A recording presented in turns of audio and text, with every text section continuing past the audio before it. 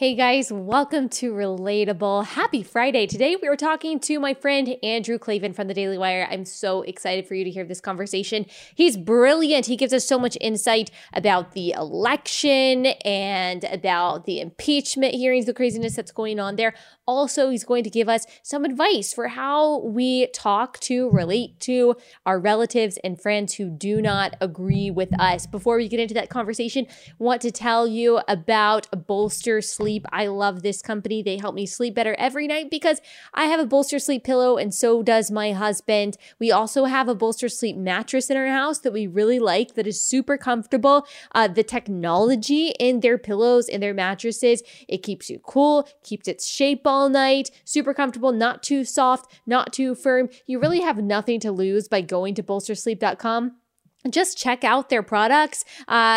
You really are not going to regret getting a better night's sleep. And I promise you, getting one of their pillows or their mattresses is going to help you. If you are waking up every day feeling exhausted, that means something needs to change. So go to bolstersleep.com. You can use promo code Allie. That's ALLIE. You get 15% off your entire purchase. So go to bolstersleep.com. Just check out their products. This is also a really good Christmas gift, by the way. If you know someone who is like not sleeping well at night, has a crick in their neck, just get them a Bolster Sleep pillow. It is so comfortable. I honestly have a hard time sleeping without it now because it's so great. So go to bolstersleep.com, use promo code Allie, that's ALLIE, for 15% off, bolstersleep.com. Okay, without further ado, here is Andrew Klavan.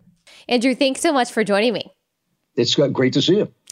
Okay, so I think everyone listening probably knows exactly who you are, and many, I am guessing, listen to your podcast, but just in case there are one or two people out there who don't know, will you tell everyone who you are and what you do? Well, I'm a screenwriter and a novelist and a commentator, and I'm now at the Daily Wire doing the Andrew Klavan Show. And is it every day? Is it an everyday show that people can catch it? It's Monday through Thursday, yeah. It's 4 days a week, and then there's a long Klavanless weekend, which most people don't survive, so I lose my audience at the end. Completely. You have to start back over. New people come in. And that's why you're on this podcast, to make sure that you can have That's right. a new audience on Monday. Okay, perfect. Well, I want to ask you about some of the craziness that's going on in the impeachment saga right now. It's very hard for me to keep up with it. It was the same thing with the whole Russian thing. I felt like there was something new every week and none of it mattered. And I just kind of wanted to see how it all hashed out. That turned out to be a really good strategy for me. The same thing happening in the impeachment stuff. And I would say most of my audience feels the same way. We don't know what's going on because we're not sure what's relevant and what's not. Can you kind of give us just a little concise update or recap on what is currently going on in this impeachment drama? Well, the House Intelligence Committee, the fakely named House Intelligence Committee, went through this big show. It was basically a show. I mean, look, this story is a nonsense to begin with. The minute this thing arose, I thought, man, they've been trying to impeach this guy literally since before he got elected, before he took office.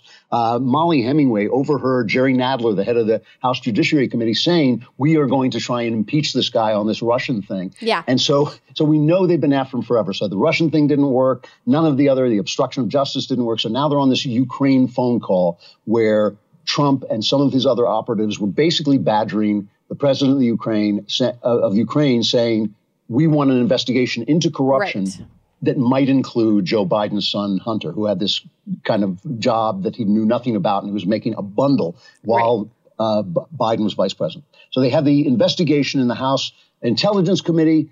Then yesterday, they issued a report saying, the crimes that were committed, the horrifying crimes that were committed, because nobody believes them. So they have to keep telling us there were these crimes. And now it's in the House Judiciary Committee where they have had basically leftist law professors lecturing us about how horrible and horrifying these crimes are.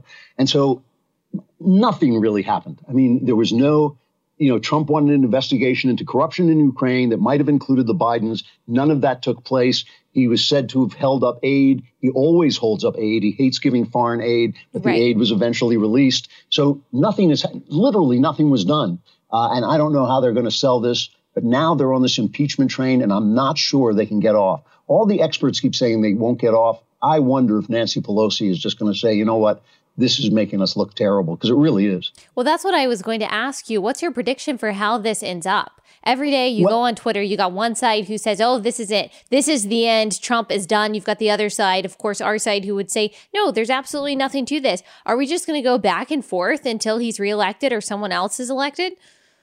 Yes. I mean, if they impeach, which they may because they've got themselves backed into this corner, it will go to the Senate. Not one Republican has deserted Trump. Right. So you can imagine Mitt Romney maybe being pompous enough to have some vote, but nobody, you have to be convicted by 2/3 of the Senate. It's just not going to happen.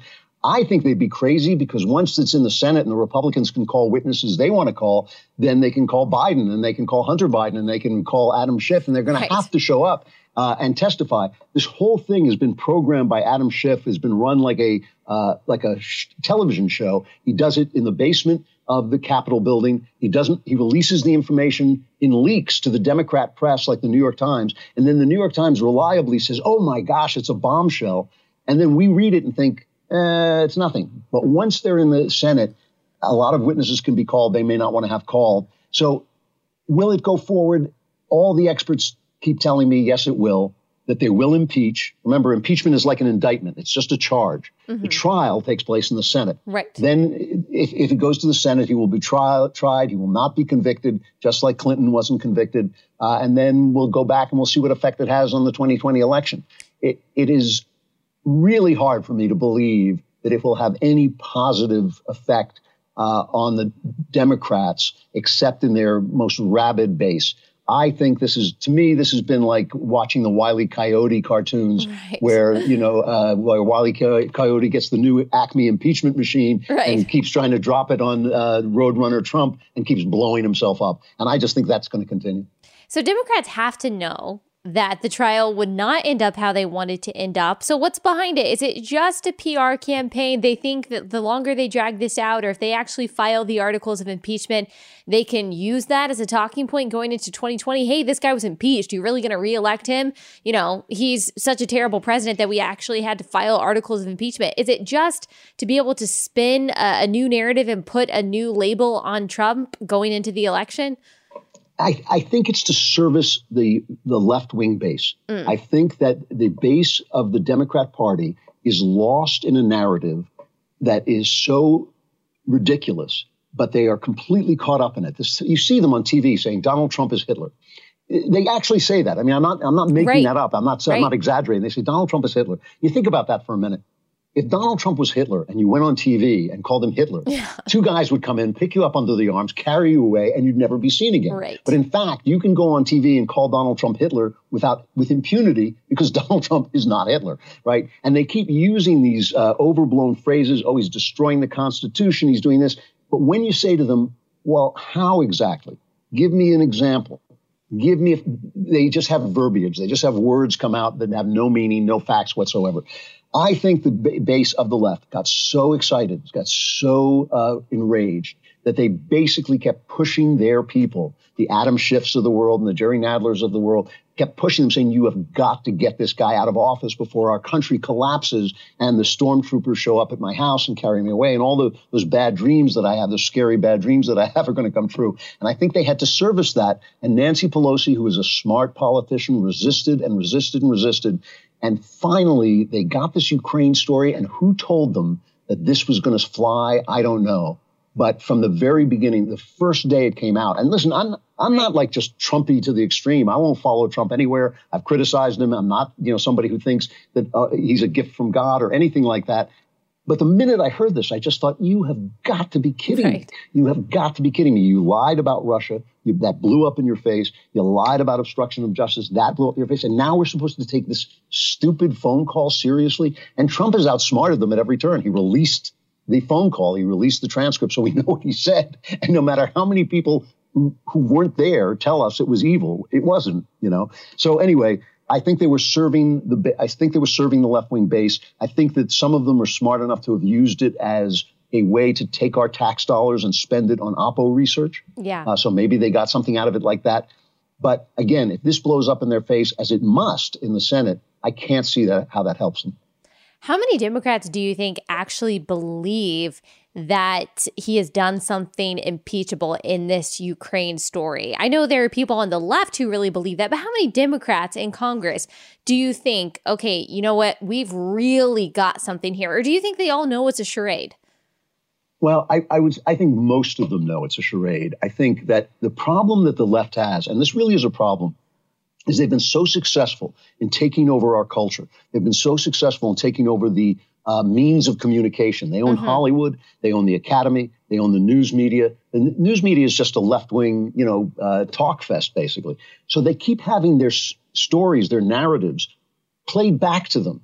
They turn on the TV and there's Chuck Todd telling them, oh, my God, this is explosive. This is devastating. Yes. This is terrible. And I think they start to think, oh, yeah, that's the real world. And it's not until they get home and people show up and say, hey, why aren't you solving any problems? Why aren't you doing anything about the border? Why aren't you doing anything about the drug prices, about infrastructure? It's only then that they start to think, oh, maybe the TV isn't reality. So maybe there are some people who believe their own press. Who knows what Maxine Waters believes? I can't tell what she's saying from time to time.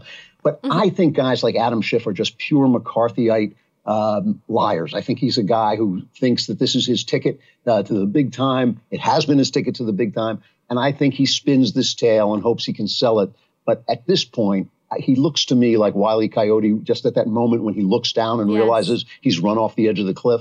So whether any of them really believe it or not, how can I say? I think some of them have talked themselves into it, but most of them have got to know it's a bad deal. I think there are probably people like AOC who said quite a while ago, it might have even been last year, who said she was on a radio show and said, oh yeah, well, he's done a ton of impeachable things. She didn't actually list, but yes, he's done a ton of impeachable things. So it's almost like they're kind of being honest. Like, look, we know this guy is impeachable because we don't like him because he's done XYZ that we can't really name. We just need to find the one thing that we can actually pin on him to make this strategy effective. I think maybe it would be more effective for them to just come out and say that, to be like, look, guys, we are looking for something. We're looking for it. We know that you don't like the guy. We're looking for it. But Ilhan Omar said that. She said essentially that this is like this is like arresting Al Capone for tax evasion, which is how they got Capone. They got him on tax evasion. And she's saying he's such an evil criminal, but the only thing we can get him on is this stupid Ukraine story. Even she is saying it's a stupid story. But the problem they have is when you get to the criminality of Donald Trump, all you really have is that he's rude. He doesn't sound like other politicians. He says things. Even I don't like it when he tweets crazy stuff. Right. Most of his supporters, go out in the middle of the country and talk to people, and they all say he's doing a good job. I just wish he would shut up. Yeah. And the thing is, and I've heard people on TV say, well, yes, he is doing wonderful things for Black Americans. Their jobs are great. Their wages are going up. But listen to how he talks. Yeah. and so they're just convinced that the way he talks is a crime in and of itself. Yes, definitely. Okay, I want to talk to you about the election, maybe get some of your analysis and your prediction. So Kamala Harris, she's out. I want to ask first, did you see that coming? Because I'm not sure I did. Yeah, I did see it coming. I think she was another way in which the left has been fooled by their own media. When she announced she's a dark-skinned woman, and they thought, wow, that's it. That's the thing we're trying to plug in. And so they said at CNN, they said, she is the number one candidate. And then you look at her and you think, well, wait a minute, this is a woman who slept her way into politics, first of all. She's not a very reputable person. She was a hard-driving, ambitious prosecutor, which is not a good look for Democrats. Democrats at this point are so left-wing, especially the people voting in the primaries, that they think criminals are the good guys. They think the criminals have been persecuted by evil America. So when she came on and said, well, I put over 1,000 people in prison for marijuana smoking. When she said, oh, I threatened parents if their kids were truant, I threatened them with jail time. She wanted to ban private health insurance. Those aren't things that even the left is really all that excited about. So she came across as mean. She came across as nasty. She mistreated her staff. She had that horrible cackling laugh. She never got over 15% in the polls, which is pretty high. Most of them are polling around 2 and 3%, but that's pretty high. But she was never that high. And her biggest moment was attacking Joe Biden for something that happened in the 1970s, which is a long time ago. And so she never really had the love of the people, even in California, where she's from.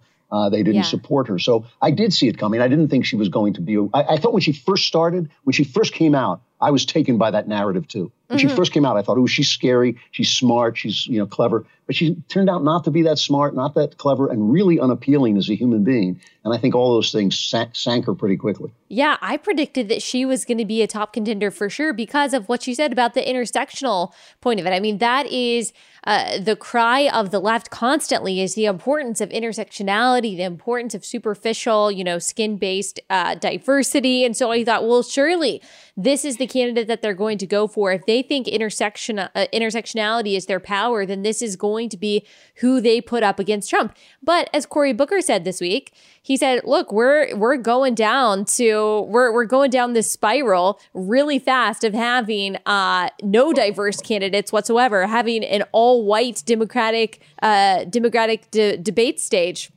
So I want to hear what you think about that. What do you think about the lack of racial diversity now that seems to be characterizing the Democratic field? Does it show that Democrats really don't care about intersectionality and diversity as much as they say they do? Well, look, the big thing to remember about the left is because they own the media, because their spokespeople are making movies and teaching classes and giving us the news. You forget that most people on the left vote Democrat because their parents voted Democrat. For the same reason most people vote for whatever they vote for. They were raised to think that Republicans are evil or whatever. When you talk to Democrats, and listen, I live in Hollywood. I live in the heart of darkness, right? Even here, when I talk to Democrats and you say, well, what about all this intersectionality stuff? And they say, oh, well, that's crap. That's garbage. But that's not the point. The point is we have to have health care. They don't really care about these things that are being sold. It is a very, very small number of elite white people, mostly white people, who buy into this, and the black students that they convince are oppressed and can't get ahead in the world. And so once you get rid of that, the edges of that party, you're really voting for people who think the government should take care of things, who think the government should pay for things, who hear, college, people ought to go to college, so maybe the government ought to pay for that, who haven't really thought these things through all that much. And so, did they love Barack Obama because he was what did Joe Biden call him, a clean Negro or whatever he called? I can't remember the horrible words he used to describe Barack Obama. But, they may have loved that about Obama. But Obama was a good politician. He was a good speaker when he had a teleprompter in front of him. He was attractive. He was not money corrupt the way Hillary Clinton is. He was, he may have been corrupt in other ways, but he wasn't money corrupt. So they may like it when that virtue, when they can show virtue by voting for Barack Obama. But they would have voted for Barack Obama had he been white as well. Right. And I think that intersectional plug in the right color, plug in the right gender, I don't think that gets a lot of votes. And I think it's ridiculous when people reject somebody, as they were saying on MSNBC, and a couple of places were saying that they rejected Kamala Harris because she was a black woman. Just no way. No way. That's not what happened. They rejected her because she was a lousy candidate. Do you think Democrats are overplaying their hand in the intersectional, gender, racial stuff? All of the Democratic candidates putting their pronouns in their profiles. Elizabeth Warren has talked about racial reparations. I mean, they've all talked about very extreme things when it comes to abortion, whatever it is. Do you think that they are going to lose those voters who, like you said, are just like, you know what, I just want, free health care and affordable college? I think so. I think the two polls came out saying that President Trump has 33 to 34% support among black voters. Wow. Now, if that's true, and I predicted that pretty early on. I thought that, he's doing a great job for black Americans. Why shouldn't they support him? Right. If that is true, that really explains the left's panic to have immigrants flooding into the country who they can con again. I think that they overplay their hand and they make people's lives worse. Mm-hmm. I mean, this is the thing. I go and talk at colleges, and sometimes like a young black man will stand up and talk to me about microaggressions. And I'll say, are you kidding? I'm talking to you man to man. You're a man. You're a young man, a powerful, strong guy. You could pick me up and throw me across the room. And you're worried about microaggressions? Who taught you? Right. Who taught you to be afraid of an aggression so small? Micro means it's so small you can't see it. Right. Who taught you to be afraid? They make people's lives worse. And the only thing that has to happen is for people to have the courage to say the emperor isn't wearing any clothes. Right. And once that happens, I think everything falls apart. So listen, I think that there are things that they can sell, like they sold abortion, safe, legal, and rare. But now we find out, not safe, legal, and rare. Shout your abortion. Abortion is a wonderful, wonderful thing. And then people who have had abortions are kind of like, I did that and it wasn't so wonderful. And I really still feel bad about it. And once the truth starts to seep out, I think people do react to it. Listen, Donald Trump, he's a great big character with great big flaws, right? He's a great big American character, like really only America could have produced him. Yes. He's done a terrific job. He's done a really good job as president. I was so opposed to him coming in. I had to admit that I was wrong about him. I made one of my most popular videos. It got like 17 million hits. Wow. Was attacking Donald Trump during the primaries. The guy has done a terrific job. And I don't say that out of love for him. I say it because the economy's doing great. Right. He has appointed terrific judges. He has restored the military. He is, in fact, building his wall. It's an amazing, he has done an amazingly good job. I have complaints. There are things he hasn't done, the debt and all those things that I think are really important. But he has done a great job fulfilling his promises. At some point, that kicks in. Reality has a voice, and you can tell all the stories you want. You can tell all the narratives you want. You can own all the means of communication. And eventually people say, it's kind of fun having food on my table. It's kind of fun having a job that I go to so my family respects me. It's kind of fun being able to pay my mortgage. Maybe I'll elect this guy again and that'll keep happening. That wasn't happening under Obama. It is happening under Trump.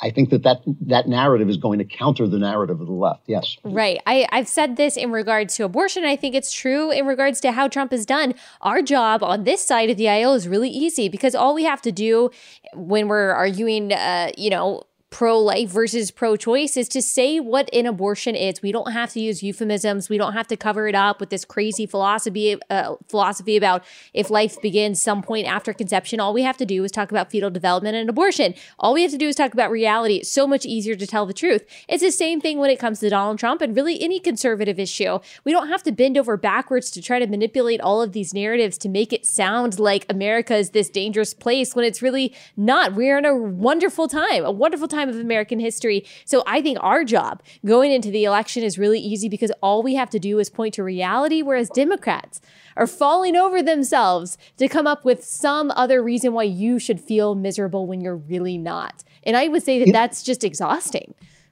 You're absolutely, somebody, I can't remember who said, tell the truth, it's easier to remember. Yes. I think, this is a genuine theory on the left of leftist academics that there is no truth. There's only narrative. Right. And so that's a stupid theory, but it has been a dominant theory on the left for maybe 50 years. And so they think that they can sell a narrative and it will change the truth. But the thing about the economy, as I say, dinner on the table, is, you can't tell a narrative about dinner on the table, which is what they tried to do. Donald Trump, when he was running and he had remember those tremendous rallies that he still has where he'll fill up a stadium. And he said, they tell you that the unemployment rate is 5%. If it were 5%, this stadium wouldn't be filled. And he was dead right. That is exactly right. You cannot fool people about dinner on the table. You can't fool people about jobs in the community. You can't fool people about their communities falling apart. All those things he has helped reverse. And that, you got to celebrate that.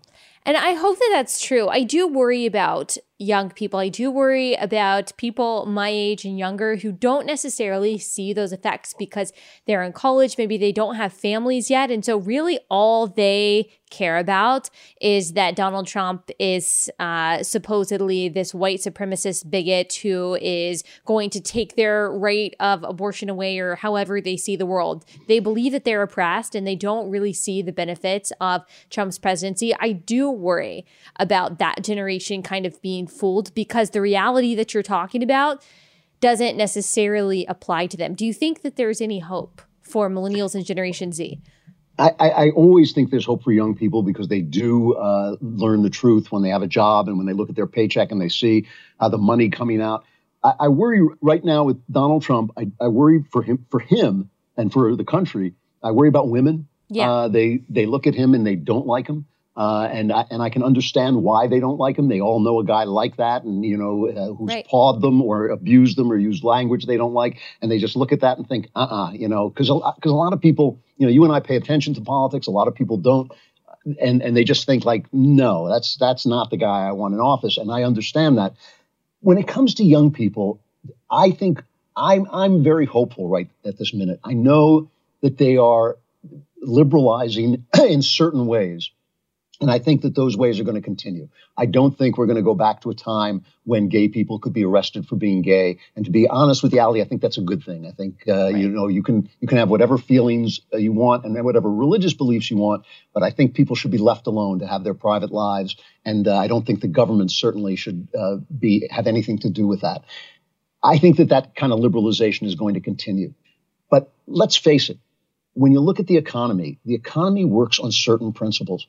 They keep telling you about Scandinavia. Scandinavia tried socialism. It didn't work. They went back to free markets. They can be very socialist in the distribution of wealth, but your government can't create wealth, right? Even the Soviet Union collapsed because government can't create wealth. So I have a lot of faith in young people. I think that certain things are going to come back because they have to come back. One of them is religion. I think that the idea that there's no such thing as God, there's no such thing as truth, there's no such thing as narrative. It's all a narrative. Those things are going to come a cropper because they just don't hold together, and things that don't make sense ultimately collapse. We've watched the collapse of Europe. We've watched the end of Europe, and we've seen that happen, and we're all afraid it's going to happen here, and it might. But I also think that Europe was played out in many, many ways. It was played out, and we're not played out. We have, I think, hundreds of years of good times ahead of us. When I worry about America, what I worry about is the republic. I don't worry about our power failing. I don't worry about our prosperity failing. I worry about our system of government coming under attack. And that's the story that we have to go out and tell. We have to say, that's what I try to, when I talk to young people, what I say to them is, look, the founders didn't make this government by accident. Right. Here are the things they were thinking about. And if you can reconstruct that, you can sell it to them. I see the dangers, Ali. I really do. I see that young people are being taught by these leftists who hate this country. They hate this country, and they hate Western civilization, and they're not very bright, and they really are a lot less smart than they think. Mm-hmm. And I see that, but I think we can reclaim them, A, by reality, and B, by starting to move into the culture as the left did. Remember, the left didn't always own the culture. They took it over. We can take it back. I think you are absolutely right that the left hates Western civilization, hates America, and that we have a responsibility just to tell the truth, what we were saying earlier, and to move into the culture and not to isolate ourselves. I do think it's a little bit, it's hard, especially for people like me who are a new mom, and I see the things that are happening in public schools, and I just kind of want to be a recluse. I want to pull my family out of reality and say, I don't want to deal with this craziness anymore. You're not going to touch my kids. You're not going to teach my kids that stuff. What do you think the balance is? You are also a parent. The temptation for us as Christians, as conservatives, is to kind of cut ourselves off from the world because we don't want to deal with the craziness. What do you think the solution is, though? Because we need light to infiltrate darkness. Right. I don't think you cut yourself off from the world. I think you start to build alternative institutions. We're not going to get Yale back. We're not going to get the New York Times back. I think we have to build those things for ourselves. It always bothers me that conservatives spend a lot of time complaining about Hollywood, but they don't make movies. They don't make TV shows. So, why complain? You can't just complain. You got to create. You got to make things. So when you say withdraw from the world because you're a mom, homeschooling is a genuine alternative that doesn't just school the kids, but it also creates another community because you have to homeschool in community. So that's an alternative. I see Hillsdale planting schools around the country that teach what they call classical learning. I think that is a really hopeful sign. I think that we have to start writing books. I have my podcast, Another Kingdom, that I'm doing because I know that I can't get that out through the publishing world, but the podcast is doing really well. It's reaching hundreds of thousands of people. We've got to tell stories like the left tells stories. So it's not a question of withdrawing. It's a question of building alternative structures because, like I said, I don't think we're going to get Yale back, but I think we can build universities that are just as good. And more important than universities, I think, is K through 12. I think if a kid shows up at Yale understanding civics, I don't think he's going to be polluted by their stupid intersectionality, because it makes everything so much worse. So I think that's the answer. It's not withdrawing. It is withdrawing from their institutions in order to build new institutions and new systems. Homeschooling, listen, I taught at Hills. I got a fellowship to teach at Hillsdale for like 2 weeks this year. And I called my wife from nowhere, Michigan, and she said, "What's it like?" And I said, "It's like going sane." I said, going from Hollywood to Hillsdale is like suddenly you're talking to kids who are sane, they're open-minded, they're polite, they're nice, they're religious, but they're not like pinched and small-minded. Yeah. They, in fact, were willing to talk about anything. They were willing to debate and discuss anything.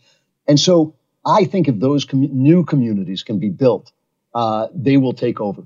They will actually replace the desiccated, dead institutions that the left has slaughtered from within. You know, I always compare the left to the alien in Men in Black who kills that guy and then lives inside the guy, and he still looks like he's a person, but actually there's an alien inside. That's what Yale is now. That's what the New York Times is. It looks like the New York Times. New York Times used to be a great newspaper, right, but it's really just leftism, this alien leftism inside the New York Times body. Right. Well, I think that's a very positive and encouraging message. What about, this is the last thing, for people who have family members who are on the left, who disagree with them, and they are coming into the holidays, they're coming into Christmas time, and they know they're going to have to talk to their confrontational uncle about politics. What is the best way to handle that? You yourself are in a family of people that disagree with you, some of them. How do you handle it, and how can other people handle it the same way you do? Well, first of all, put the love first. You know, I love my family very much, and I try to stay in that zone, even when we disagree ferociously. Mm-hmm. When we do get into confrontations, and listen, everybody fails at this. You know, I fail at it. We don't always do it right. But the best advice I can give is don't talk about personalities. Don't talk about Obama. Don't talk about Trump. Don't say this happened. You know, he did this. Well, he did that. It's an endless battle. Why? Because all these guys are flawed instruments of principle. So talk about the principle. When they come after Trump, you know, you say, well, let's leave Trump out of it. And I won't talk about Obama. I always tell people, I didn't like Obama. You don't like Trump. I get it. You know, I absolutely get it. But let's talk about what we're trying to achieve and why we believe in the things that we believe in. Like, why don't I believe in free healthcare? You know, and you know, I lived in England, so I can talk about how bad the healthcare was there. Right. But I can talk about the principle of freedom, that when you work for money, that money belongs to you. And when the government takes it away, they're taking away the time that you put in to make that money. So they're taking away a piece of your life, you know, and I always tell students the definition of slavery is you do the work, but someone else spends the money. Right. That's also the definition of socialism. That's the same definition. Socialism and slavery have the exact same definition. So if you talk about principles, if you talk about what you're trying to achieve, what your goals are, you sometimes can find common ground. And you know, I'm not an absolutist about anything. I want people to be free. And I understand we can't be entirely free because we're not angels, right? If men were angels, we wouldn't need a government. We do need a government. So I'm perfectly willing to say, you know, like, okay, you know, we want some people coming in, immigrants. We love our immigrants when they come in, but shouldn't we obey the law? I mean, shouldn't we obey the law? And people will always try to bring it back to personalities. Well, Donald Trump, he hates Mexicans, right, and he said this and he said that. Just don't follow them there. Stick to the principles. You can always find common ground when you talk about principles with fellow Americans. Oh, I think that's great advice. Well, thank you so much. I really appreciate you taking the time. Please tell everyone everywhere they can find you. Well, please come to Daily Wire and listen to the podcast and listen to the Another Kingdom podcast. And you can find me on Twitter at Andrew Klavan. It's Klavan. There's no E in Klavan. And you can find me at andrewklavan.com if you want to see my books and movies and things like that. Perfect. Well, thank you so much. Ali, it's so nice to see you.